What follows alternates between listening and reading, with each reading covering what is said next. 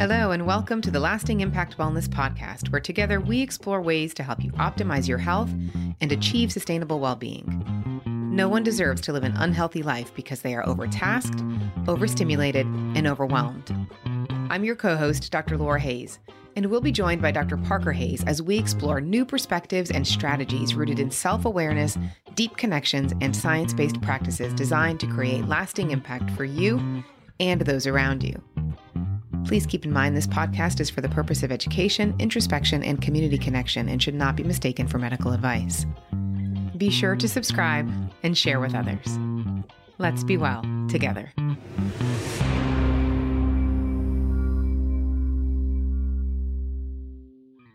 Welcome to Lasting Impact Wellness, the podcast that helps you optimize your health and well-being through science-based practices, practical knowledge, and honest discussions. I'm your host today, Dr. Laura Hayes.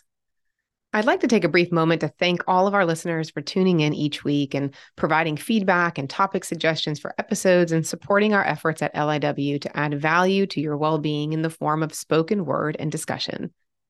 Our goal is to provide you with helpful knowledge, insightful perspectives, and interesting conversations. So again, thanks for listening and for sharing the podcast with others. When it comes to our health and well-being, we face many challenges throughout our lives. If you've ever been in pain, injured, or undergone surgery, then today's topic has and may continue to show up for you. If you work in an emergency department like I do, it's a topic on the forefront of your mind every shift. And if you're a parent, it's a topic that likely frightens you. The bottom line is that if you are human, if you are a citizen of the world, particularly of the United States, then you or someone you know has likely been impacted or touched by the opioid epidemic. It's everywhere, and we must work together to increase awareness, remove stigma, and create a space for open, honest conversations like the one we're about to have today. According to the National Institute on Drug Abuse, opioid-involved overdose deaths rose from about 21,000 in 2010 to 48,000 in 2017 and remained steady through 2019. This was followed by a significant increase in 2020 with 68,000 reported deaths, and again in 2021 with over 80,000 reported overdose deaths, and that number continues to rise. My guest today, Dr. Stader, is a board-certified emergency and addiction medicine physician and opioid specialist. He's the founder of Stader Opioid Consultants, an organization that focuses on helping clinicians, hospitals, and quality improvement agencies address the opioid epidemic through adoption of innovative clinical practices and intelligent policy to improve quality of care, health equity, and population outcomes. Don is also a creator, a podcaster, a film producer, and social entrepreneur. Don, truly your work has been and continues to be both enlightening and inspiring, and I thank you for being with me today on the podcast. Welcome. That's very sweet. Thank you so much for having me. So lots of times I have the guests go through their background and what drew them to the field and such, but I'm going to leave you with that brief introduction and just get into this topic because I think it's hugely important and there's a lot to cover. So can you tell the listeners just a little bit of history about what has now become the opioid crisis? Yeah, that's a big question. And maybe my answer is going to be a little atypical, which is the opioid crisis is millennia old. We've had opioids as a class of drugs since 4000 BC. We've known that it's been a problem with some persons who start taking opioids since around 4000 BC. So this is not a new problem or a new drug, and this is not a new disease. When it comes to the American opioid crisis, really, we think about it in three different waves, at least in terms of our modern opioid crisis. The first wave being prescription drug misuse, and that was largely driven by physicians like me and you, Laura. I remember in residency being given lectures about how aggressively we should be treating pain and using opioids, and how aggressively I used to prescribe opioids for absolutely every painful condition.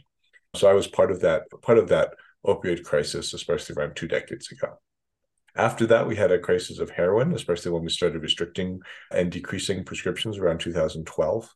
That heroin crisis lasted for around a decade. And then really in around 2014, 15, depending on what region that you are in the country, we started seeing the infiltration of fentanyl.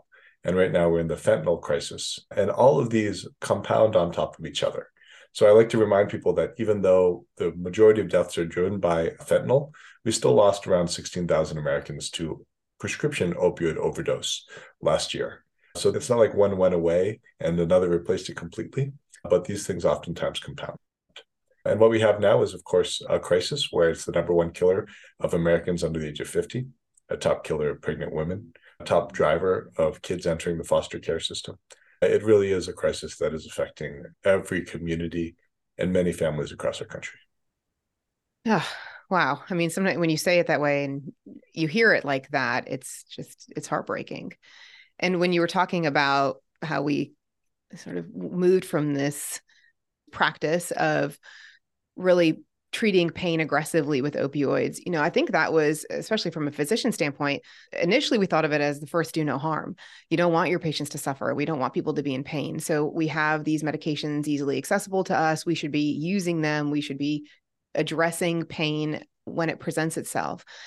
And part of this is me watching shows like American Pain and Dope Sick, which were great, by the way, and I'd be curious to hear your opinion on those. But it's not really a surprise now in the retrospective scope to see that we're in this crisis. These medications are so highly addictive that it makes sense. You take these for a while because you have a real, actual painful condition, and then before you know it, you're down this really dark path. Yeah, and what I'd say about that common narrative is it's one path to addiction. But there are many paths that lead people to end up with problems with substances or behaviors. So it's not the only path. Mm-hmm. But in regards to medical practice, I do think that we suffered from two things. The first of which is we were all fell victim to really amazing marketing and pseudoscience that said that what we were doing was safe, what we were doing was efficacious, and was so in the long term. And I think that we can point the finger there on drug companies, as is well documented by some of the documentaries you mentioned in other books like Purdue Pharma, et cetera, that were part of this system of greed and really with disregard for population and personal health. But then I think the other thing that was much more personal is I think that all of us in the medical field, especially when we started seeing increasing problems with addiction, we're all victims of the Buddhist concept of idiot compassion, which is this kind of thought that, okay, well, we just give people what we need in the moment, even if it's a detriment to their long-term health. And with something as human and as ubiquitous as pain, really these simple solutions are oftentimes the wrong way to treat pain, which is extremely human and really should be treated not just with medications, but with a multimodal approach that includes, pain psychology, that includes non-opioids, and if, when appropriate, includes opioids, but really with a greater view toward the role of pain and the fact that pain many times is natural and should not be ameliorated as the ultimate goal of pain control. So certainly pharma and the medical professionals, we did play a large role, it sounds like, in this epidemic. And it seems like there was probably a turning point or a pivotal point in the crisis or the epidemic when there was tighter control on these medications. From what I understand, correct me if I'm wrong, that suddenly this was recognized and then essentially legislation came in and said, okay, we're going to stop the supply. And then that seemed like a pivotal time for patients and for people with substance use disorders to suddenly lose their supply. Suddenly they weren't getting these medications from their doctors. They weren't getting actual prescriptions prescribed to them. And then they had to turn elsewhere in order to, I would suspect in a lot of people's minds, to treat their pain, not necessarily to feed their addiction in their mind, but to treat their pain. So can you talk a little bit about that and how that kind of changed the game, so to speak? Yeah, for sure. So we had an overprescription problem and we had an oversupply of legitimate opioid prescribed by physicians, dispensed by pharmacies, which then, with really, I think, the publication of the CDC guidelines in 2015, was the true, if you want to point out a tipping point, that was probably the biggest one. And those guidelines were, I think, scientifically based, well articulated, and almost universally misapplied. And by misapplied, what I mean by that is they were taken as inflexible when it came to patient care. So what you saw on the bedside level was many people who were cut off from opioids, who were aggressively tapered down to 90 morphine mill equivalents, and physicians who became suddenly scared of prescribing opioids to patients who previously had been dependent or had physiologic dependence on opioids, whether or not they had an addiction or not. And when we do that to patients, we put them in absolutely severe misery. I mean, when you talk with patients who go through opioid withdrawal, they will say that it's worse than death, that they feel both psychologically assaulted, physiologically terrible, and the angst and the discomfort that it actually generates is one of the worst experiences people can ever go through. Now, when you do that, people will obviously try to seek relief. And oftentimes, because we have such a thriving illicit drug market, people will turn toward illicit drugs, which in the past might have been prescriptions sold by someone who was getting overprescribed. But then more and more became heroin. And now almost universally is fentanyl, which is extremely cheaply manufactured, extremely easy to obtain, and extremely lethal. So all of these factors really have driven our current overdose crisis. But in terms of, again, physician behavior and medical practice behavior, is again, we applied simple solutions to complex problems, and the ramifications of those are still bearing out today. So while we're on the topic, let's talk about fentanyl. I know about fentanyl because I'm an emergency physician, but a lot of our listeners are not in the medical field. And I have a text thread with my girlfriends from home, for example, these women that I have been friends with since we were in kindergarten, and we all have various school-age children. And it's a topic that comes up on our text thread. What is this? What do I tell my kids? So I want to use this as a platform for knowledge and information. So let's just start with the basics. For somebody out there who's listening and is not in the medical field, they're not familiar with this, and they just hear that word fentanyl and they're petrified. Let's start with the basics. What is fentanyl? And tell me what you would be telling a friend who came to you and said, what is fentanyl, Don? Yeah. So, first of all, fentanyl is an opioid, and opioids constitute a class of both synthetic drugs and natural occurring drugs. So, natural occurring drugs, or ones that are derived from natural occurring plants, such as poppy, are often called opiates. So, you'll often hear those two terms conflated. Opiates are naturally occurring. Things like morphine, thebaine, opium, those are all opiates. But then when we started manufacturing drugs, and producing things like methadone, oxycodone, and fentanyl. Those are all synthetics, and those oftentimes are captured under opioids. Now, what's so unique around fentanyl is fentanyl is a specifically potent opioid that is very easy to manufacture.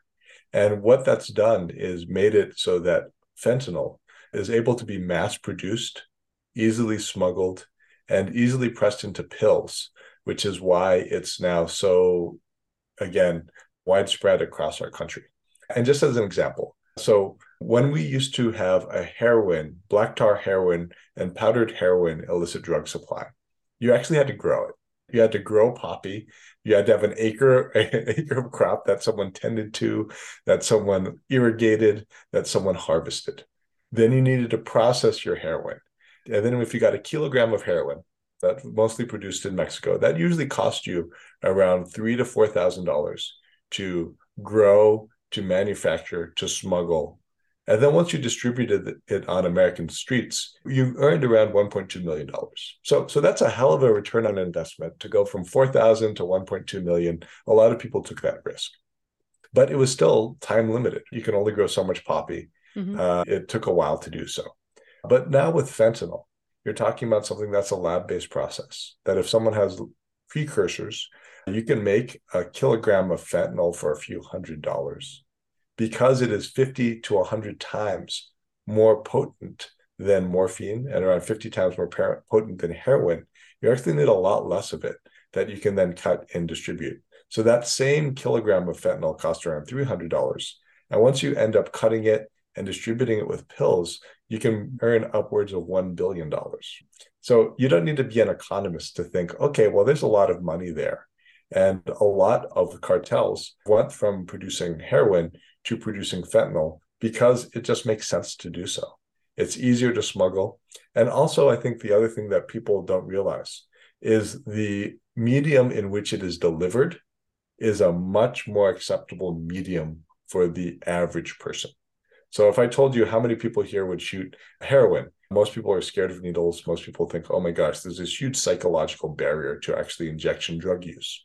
But then when you actually put it in something that's as natural to Americans as a pill, which most people start giving their kids in the form of vitamins, this is now a very, very acceptable way psychologically to ingest chemicals.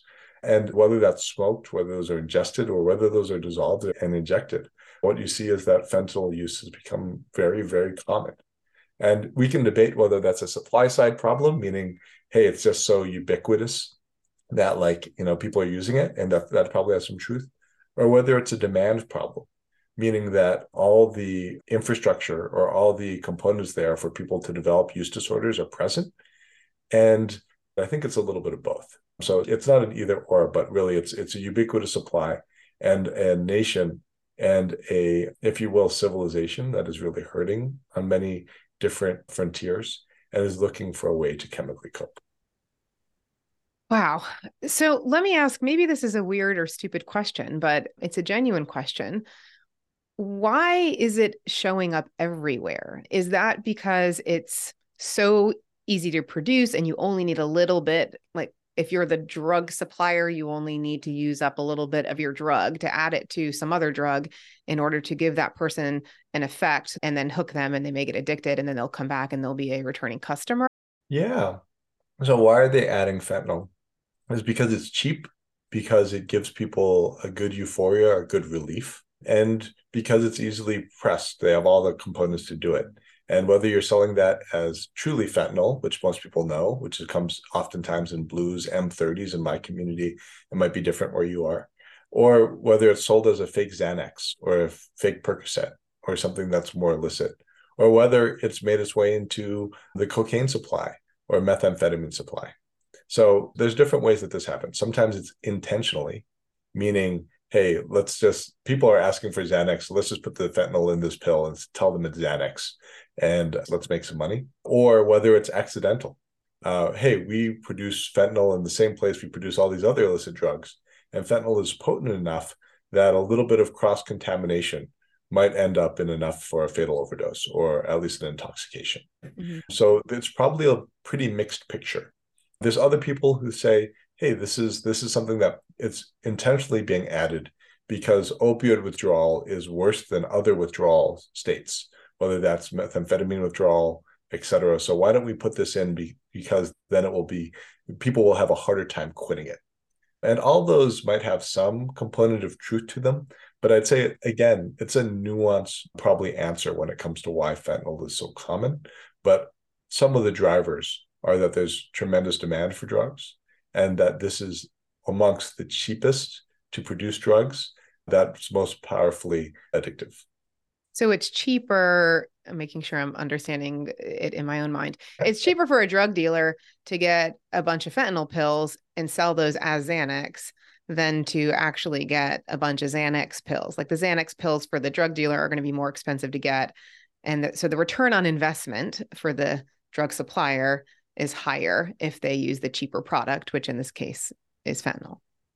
Yeah, a lot of this is an economically driven decision to have such a drug supply, and also just practicality. Again, some of these drugs are much more hard to obtain than fentanyl is. So if your livelihood is based on selling drugs, then yes, you're going to use what's available, and your salesman or saleswomanship is going to have you tell people what they want to hear so that they buy your products. So this, again, it's not very complicated, but it is something that I think also doesn't have a simple answer because it's either intentional or unintentional. It's either cross-contaminated or it's intentional. I know what I'm doing and I'm just selling to you because, again, it makes me money. It's a way that I can move product. It's a way that I can earn income. Well, and I suspect too, even intentionally, it's a difficult thing to moderate because, as you mentioned, we're talking micro doses here of fentanyl that can be lethal. So even if you're intentionally creating this product, you're intentionally creating a fentanyl containing pill, I would suspect that it's difficult to really have that measured in a way that it's sort of regulated for the person who's making it to know exactly how much fentanyl component ends up in each pill. And it's probably not consistent and not equal. And you could be someone who buys these from the same dealer all the time. It's fentanyl, what you're getting, but then you happen to get that one pill that has a little bit extra in it that one time. And then that can be your fatal dose. Yeah, and that's very true, Laura. The variability of the drug supply and the potency of the drug supply have made it much more dangerous and much more fatal. We have the most toxic drug supply that we've ever had in our history in terms of just its lethality. And I think that we're seeing that in the numbers of overdose that we're seeing in our emergency practices and also just in our communities. So is this primarily a United States threat? Is this primarily a problem in the US? I mean, of course, they have these drugs available across the world, but it seems to me that the US is taking the lead on this. But is that accurate?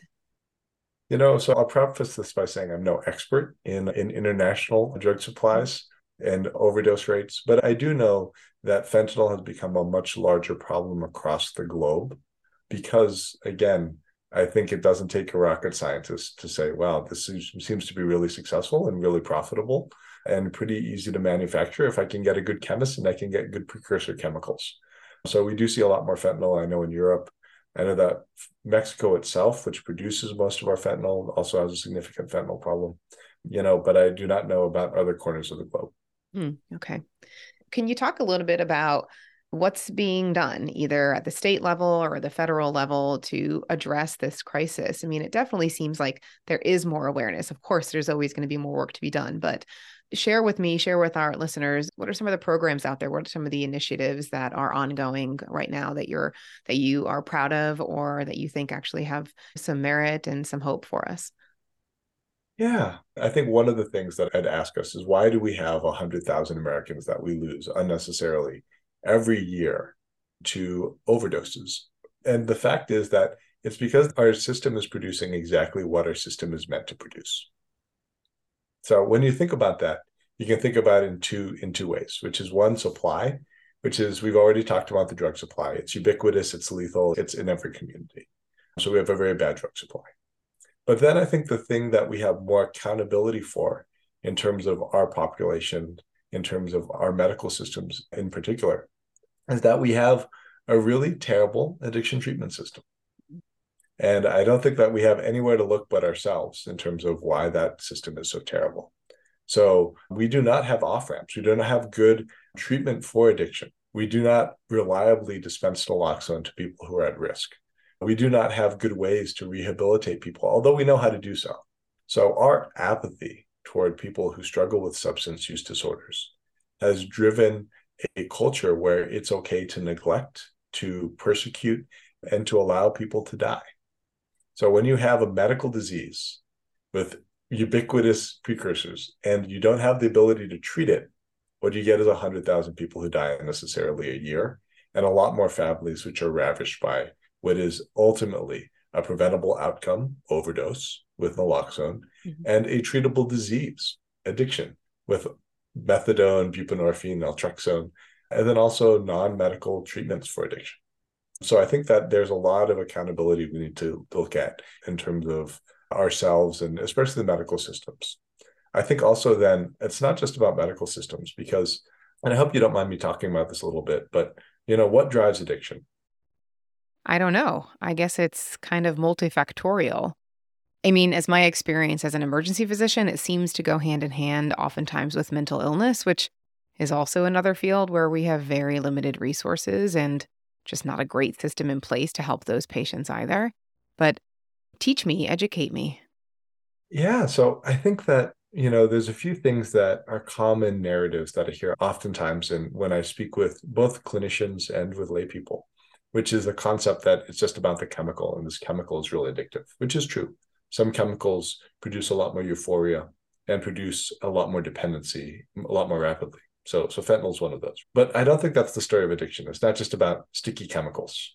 And it's not just about severe mental illness, which I think is definitely a precursor to a lot of addiction, but is not the ubiquitous pathway to addiction. Because I think that addiction, again, if we look at just global definitions, we don't need to go through the 11-point DSM criteria to diagnose substance use disorders. But as I've worked in this space more and more, I see how common addiction is, including in physicians.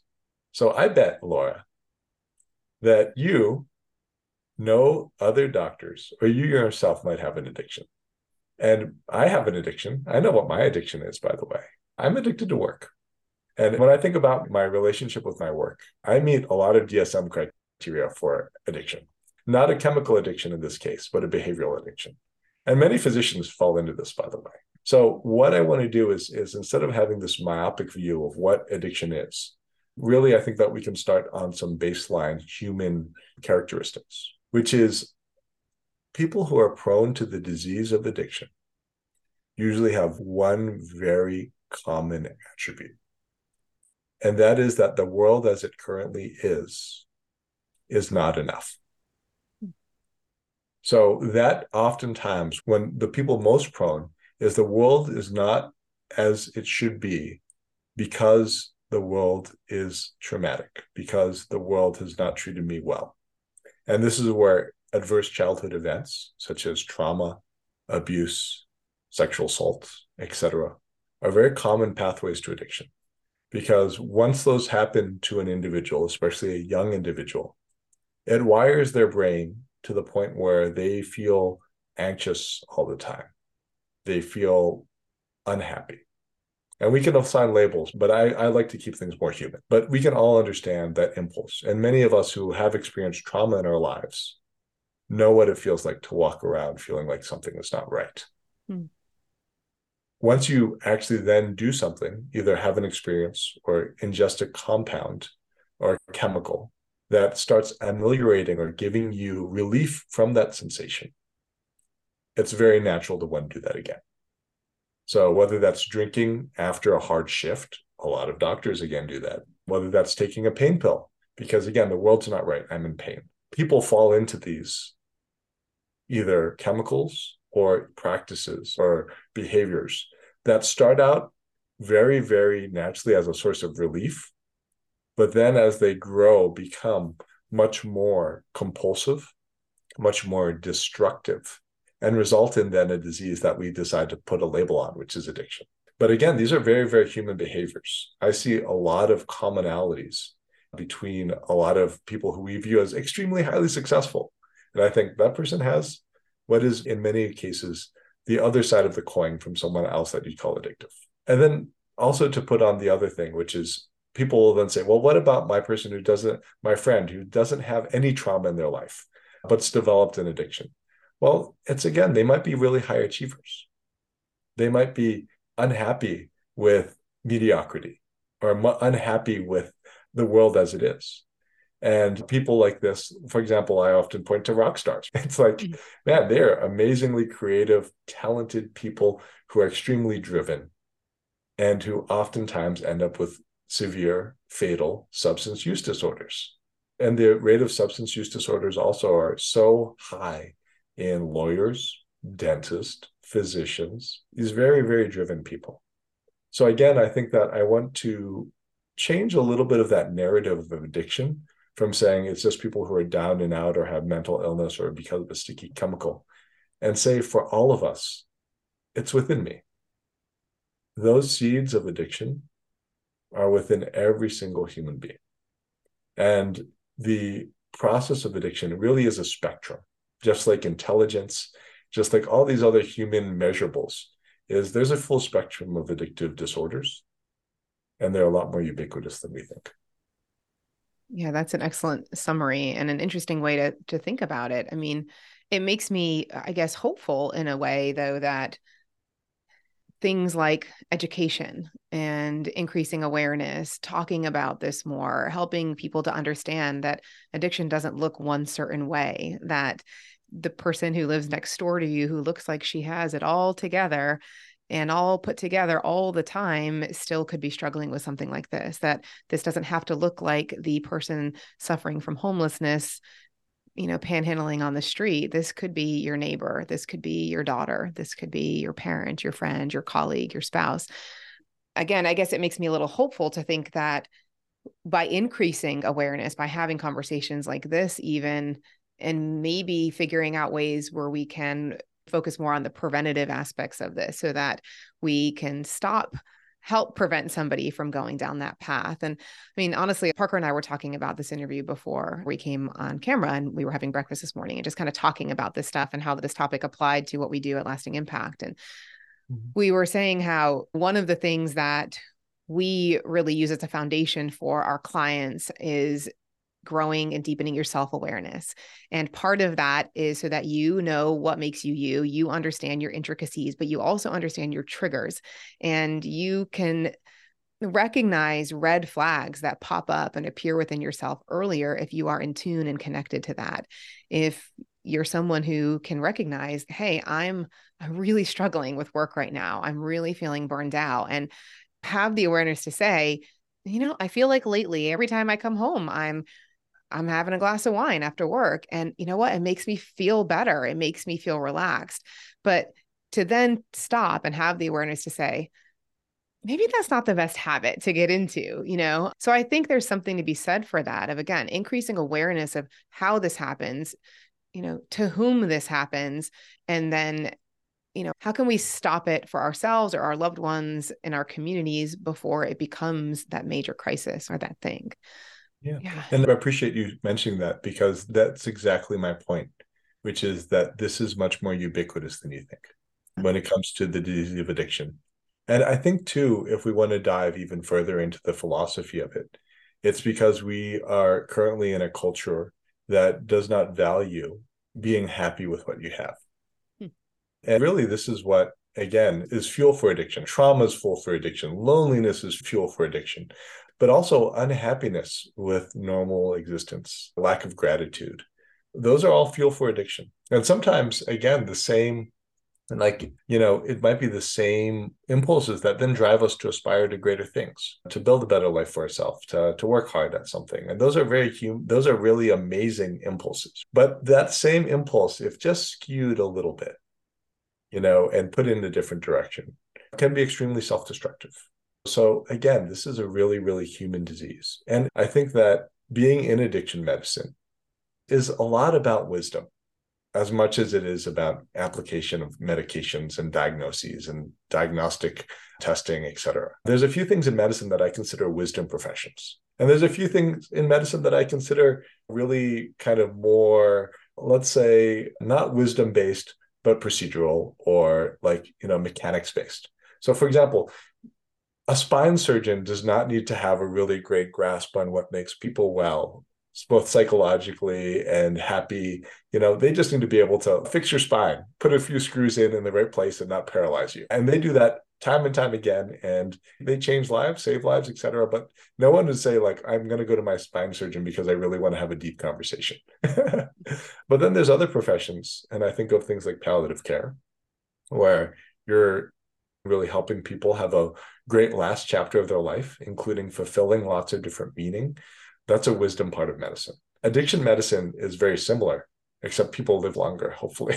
But really, when it comes to work that we do in addiction medicine, it's stabilizing people's unsafe drug use or unsafe behaviors or destructive behaviors, and then really helping them deconstruct all the aspects of their life that have made them want to cover it up. And really what we find is that people oftentimes need to deal with past trauma that drives addiction, that drives anxiety, that drives unhappiness. They need to reconcile with people in their family or others that they've done wrong.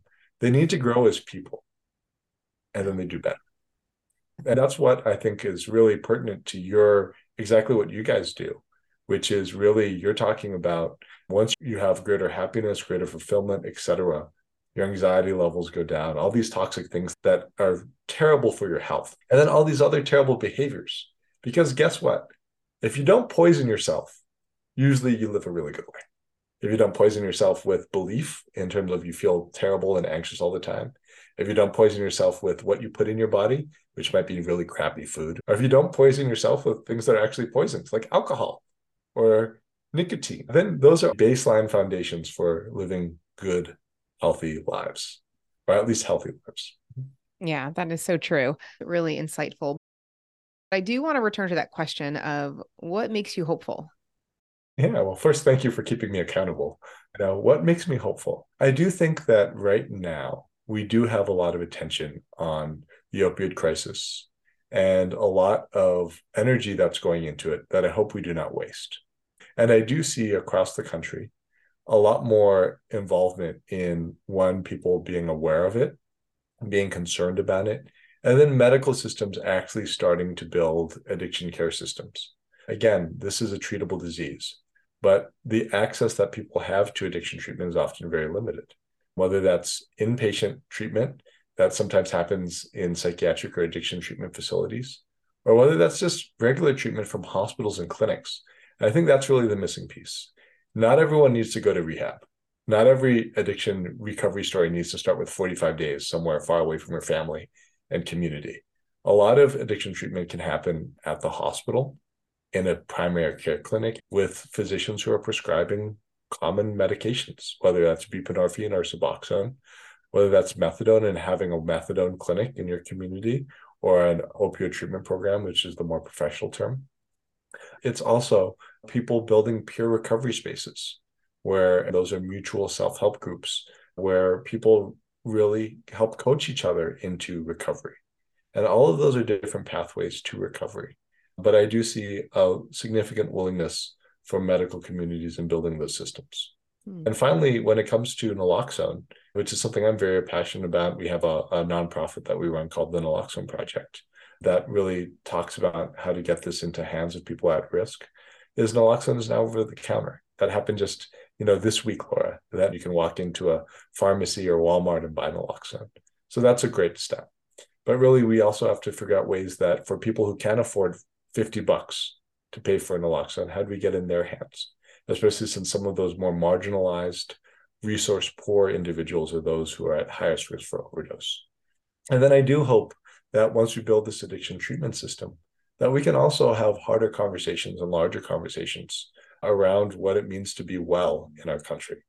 And what it means to be well is probably a good way to put it. Because I think right now, we still have a culture that values other things over health and wellness, and oftentimes at the detriment to both. I think that's a great statement, and I wholeheartedly agree. So I want to be respectful of your time. This has been an amazing conversation. I would love to continue this conversation. Maybe we can even have a part two. I think there's so much more to discuss and uncover, even going through in more detail some of the treatments and even some of the programs that are implemented in the school systems. Gosh, I thought back to the DARE program I had when I was a kid, and they would tell us, don't do drugs, and this is what marijuana is. And I mean, gosh, how that program could and probably has evolved, but there's still certainly more work to do. Tell our listeners where they can find you if they want to connect with you, or if they want to hear more about your past and current projects, or just chat with you. Yeah, we're always happy to collaborate. We do several different projects across the country. The one that's probably most accessible to individuals is the Naloxone Project, which is our 501c3 that, again, is a national 501c3 that does distribution of naloxone and really tries to prevent overdose deaths. And then for other things, we do have a website, opioidconsultants.com, which is mostly for if you're a medical professional listening to this, an administrator, and want to take better care of patients who experience pain or patients who have addictions. That's really the type of work that we do. And then I'm always happy to engage with people on LinkedIn, which is my primary site. I also recognize the addictive nature of a lot of social media. So I try to actually limit my social media, because that's an area, and we don't need to get into this, but I think this sometimes drives unwellness or dissatisfaction with your own life. So I don't really partake in a lot of social media. I love, though, human conversations and connections. And if you want to have one of those, I'm always happy to reach out to people and engage with people. That's awesome. Don, thank you so much for joining me today. I would love to have you back on the podcast sometime. There is so much more on this topic that we could discuss. We didn't even really get into the treatment aspect of this. And I'd love to talk with you about what we can be doing at the community level and our school systems, more improvement that we can be making in our emergency departments and our medical specialties in the community. But, certainly as a physician myself, a mother, a wife, a daughter, a sister, a friend, I often wonder, what can I be doing to make an impact?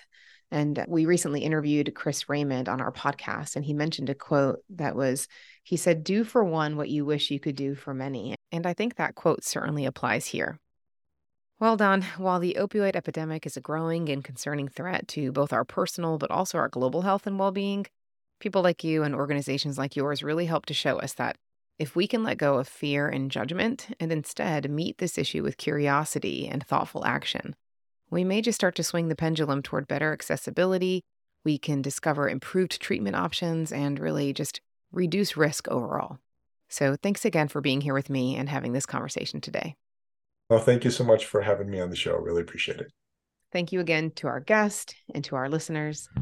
As always, we appreciate your support, your feedback, and topic suggestions for future episodes at info@lastingimpactwellness.com. Thank you for your time and your energy. Let's be well together.